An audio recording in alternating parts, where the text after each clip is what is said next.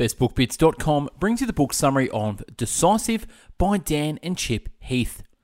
Chip and Dan Heath, the best-selling authors of Switch and Made to Stick, tackle one of the most critical topics in our work and personal lives: how to make better decisions. Research in psychology has revealed that our decisions are disrupted by an array of biases and irrationalities. We're overconfident, we seek out information that supports us and downplay information that doesn't. We get distracted by short-term emotions. When it comes to making choices, it seems our brains are flawed instruments.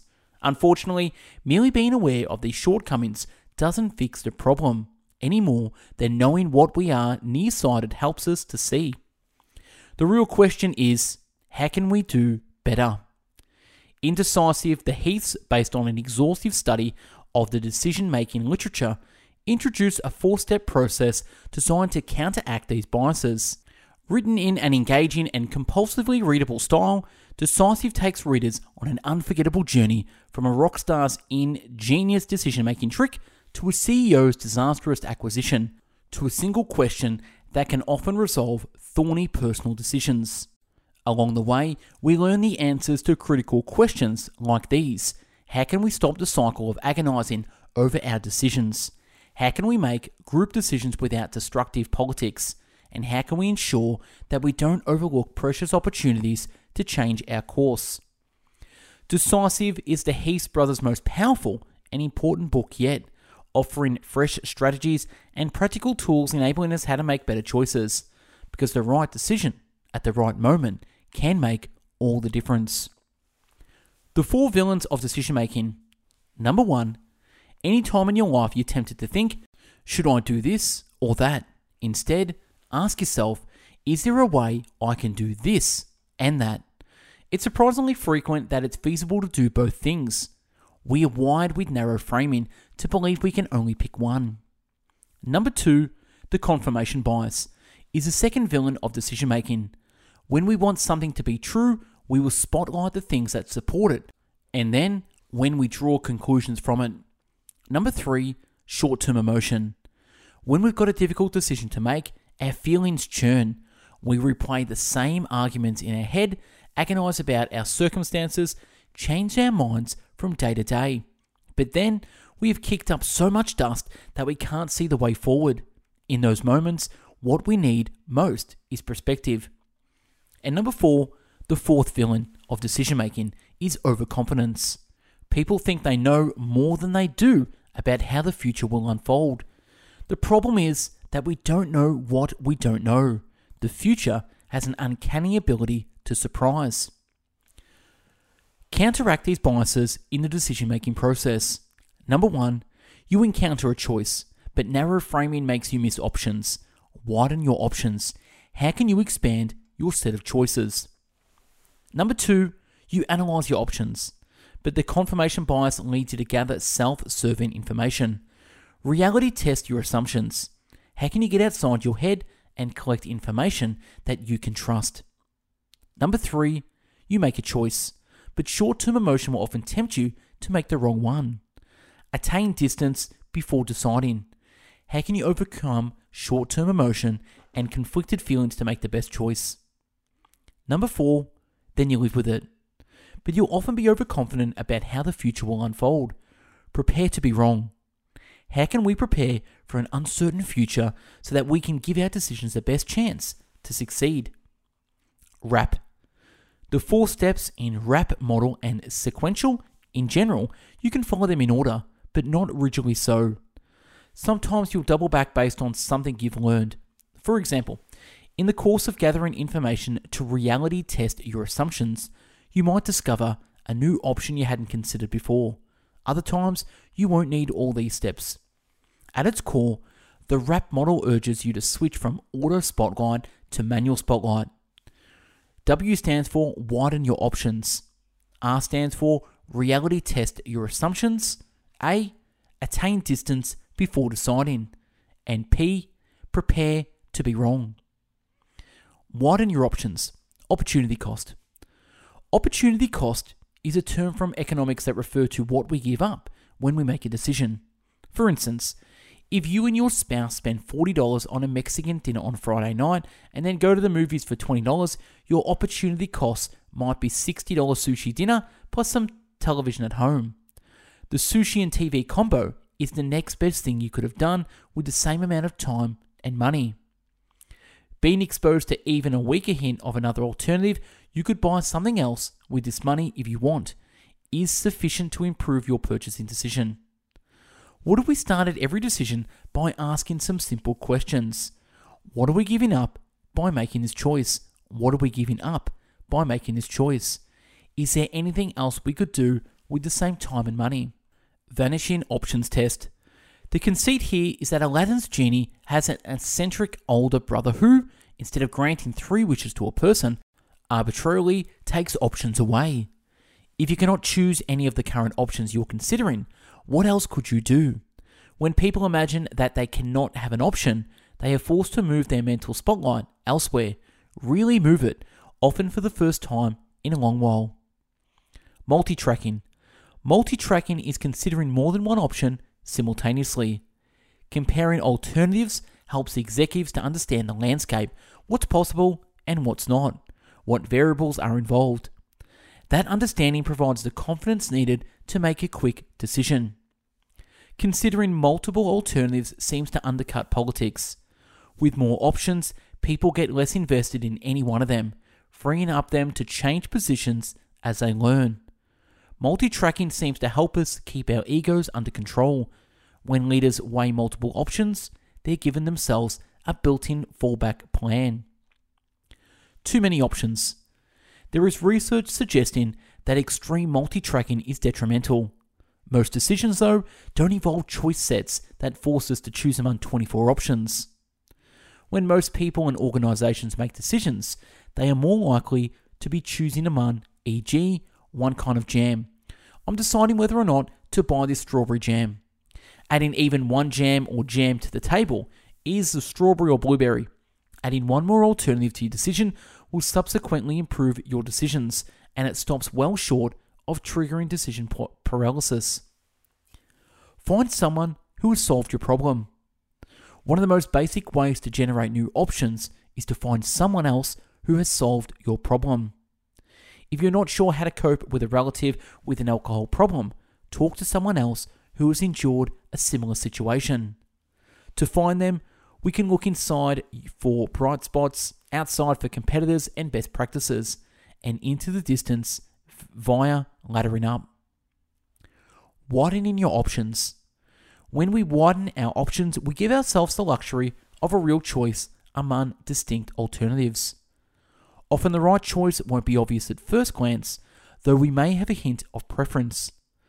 So to inform our decision, we'll need to gather more information.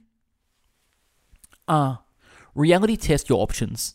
Consider the opposite and spark disagreement. We know that the confirmation bias will skew our assessment. If we feel a whisker's worth of preference for one option over another, we can be trusted to train our spotlight on favourable data. So how can we turn to overcome this confirmation bias and reality test the assumptions we're making? The first step is to develop the discipline to consider the opposite of our initial instincts. That discipline begins with a willingness to spark constructive disagreement. If you haven't encountered any opposition to a decision you're considering, chances are you haven't looked hard enough. Disconfirming questions. Asking tough, disconcerting questions can dramatically improve the quality of information we collect. This practice of asking probing questions is useful when you're trying to pry information from people who have an incentive to spin you. Salesmen, recruiters, employees with agendas, and so on. Can we force ourselves to consider the opposite of our instincts? Assuming positive intent spurs us to interpret someone else's actions and words in a more positive light. We can even test our assumptions with a deliberate mistake. Zoom in, zoom out. Perhaps the simplest and most intuitive advice we can offer is that when you're trying to gather good information and reality test your ideas, go talk to an expert. If you're considering filing an intellectual property lawsuit against a competitor, talk to a top IP lawyer. Zooming out and zooming in gives us a more realistic perspective on our choices. We downplay the overly optimistic pictures we tend to paint inside our minds and instead redirect our attention to the outside world, viewing it in a wide angle and then in close-up. Take the outside view, zoom out. Distrust those glossy pictures in your head and instead get out of the head and consult the base rates.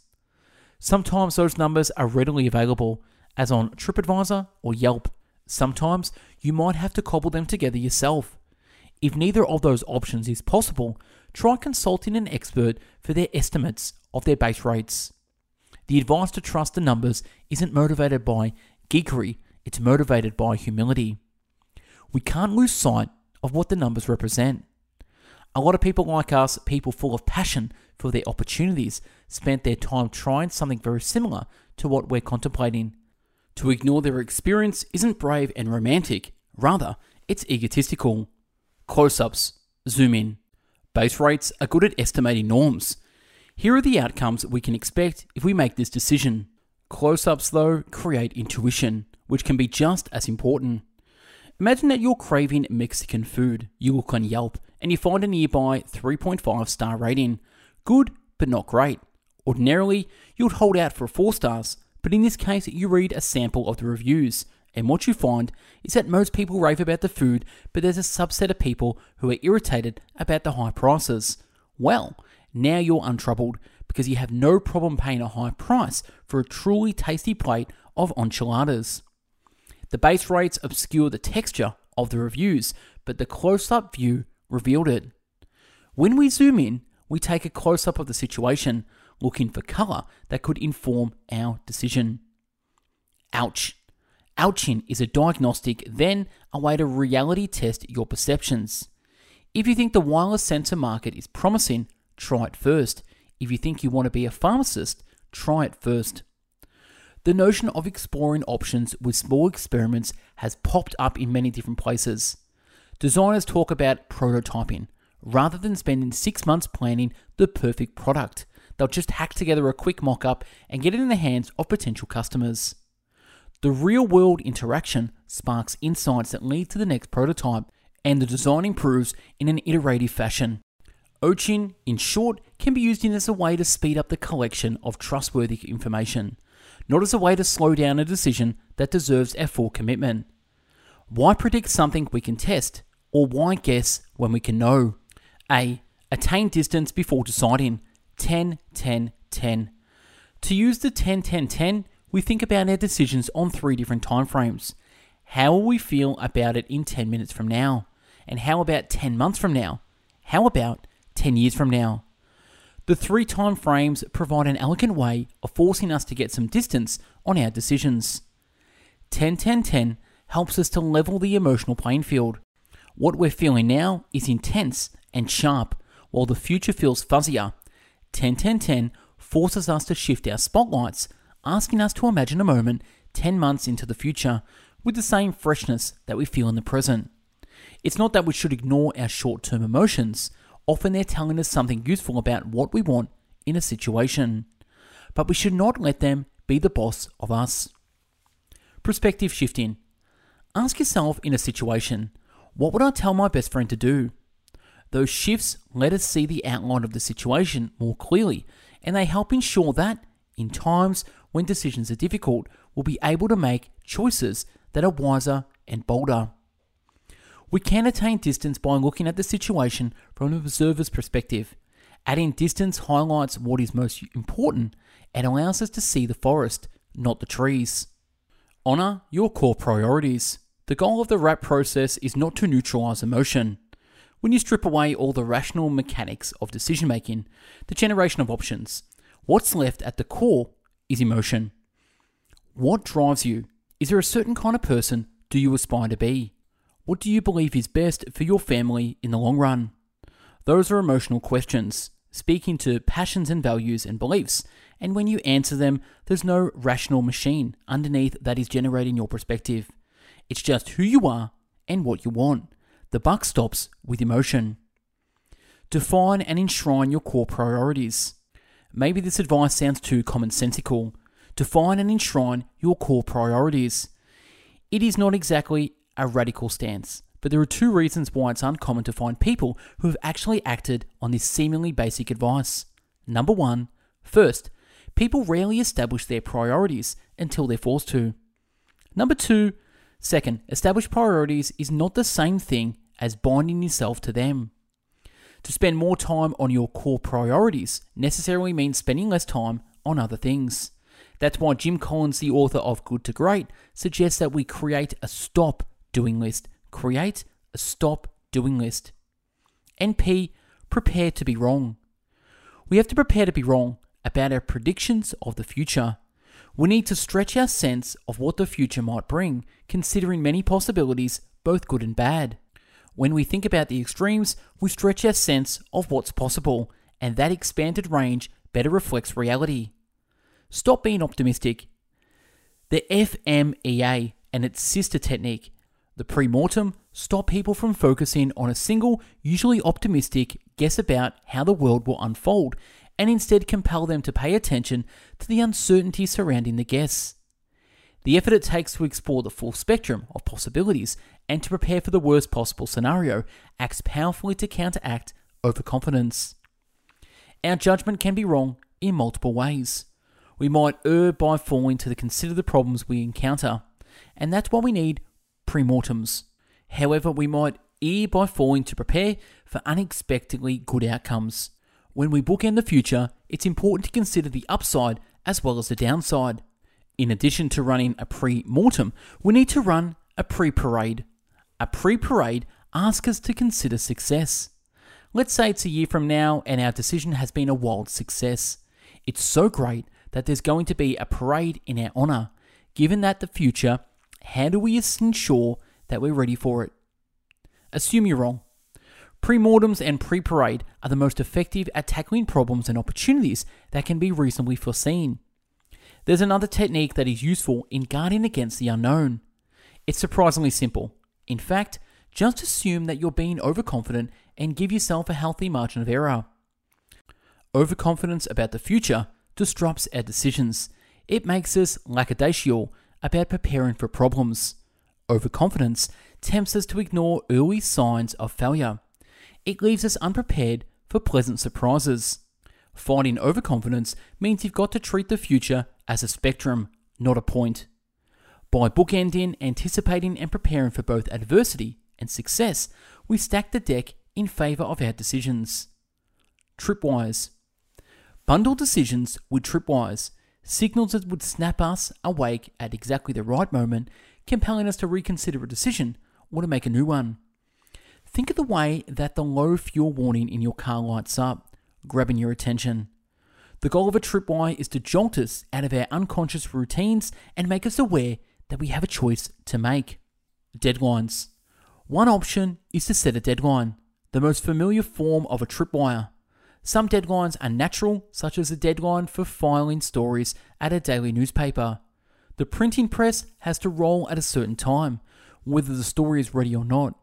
But it's easy to forget that most of the deadlines we encounter in life are simply made up. They are artificially created tripwires to force an action or a decision. Partitions. It breaks up a resource by dividing it into discrete portions. Partitioning is an effective way to make us more thoughtful about what we consume, because it forces us to make a conscious decision about whether to continue. In one study, participants received 24 cookies in a box that was easily resealable to keep the cookies fresh, but inside half the boxes was a minor difference. Each cookie was individually wrapped in foil. That minor difference had a major effect. The people who got the unwrapped cookies finished them, on average, in 6 days. Meanwhile, those who got the individually wrapped cookies took 24 days. The foil wrapper was acting as a partition, forcing people to contemplate whether they wanted to keep going. Trust in the process. The wrap process, if used routinely, will contribute to that sense of fairness because it allows people to understand how the decision is being made, and it gives them the comfort that decisions will be made in a consistent manner. Process isn't glamorous, but the confidence it can provide is precious. trusting a process can permit us to take bigger risks, to make bolder choices. Studies of the elderly show that people regret not what they did, but what they didn't do. And that's a wrap on this book summary of Decisive by Chip and Dan Heath. Let me know your thoughts in the comments below. Now, if you want this book summary in PDF format, click the link below where you can download this. If you don't know who we are Best Book Bits. We've done over 700 book summaries in video, written, and audio format. Follow us on YouTube, subscribe, hit that notification bell so you don't miss the next video. Follow us on Spotify, Apple Podcasts, Google Podcasts, where you can listen to our summaries, and check us out at bestbookbits.com, where you'll get the daily updates of the written book summaries. Thanks for watching and listening. Have yourself an amazing day. Go out there. Take care. Bye-bye now.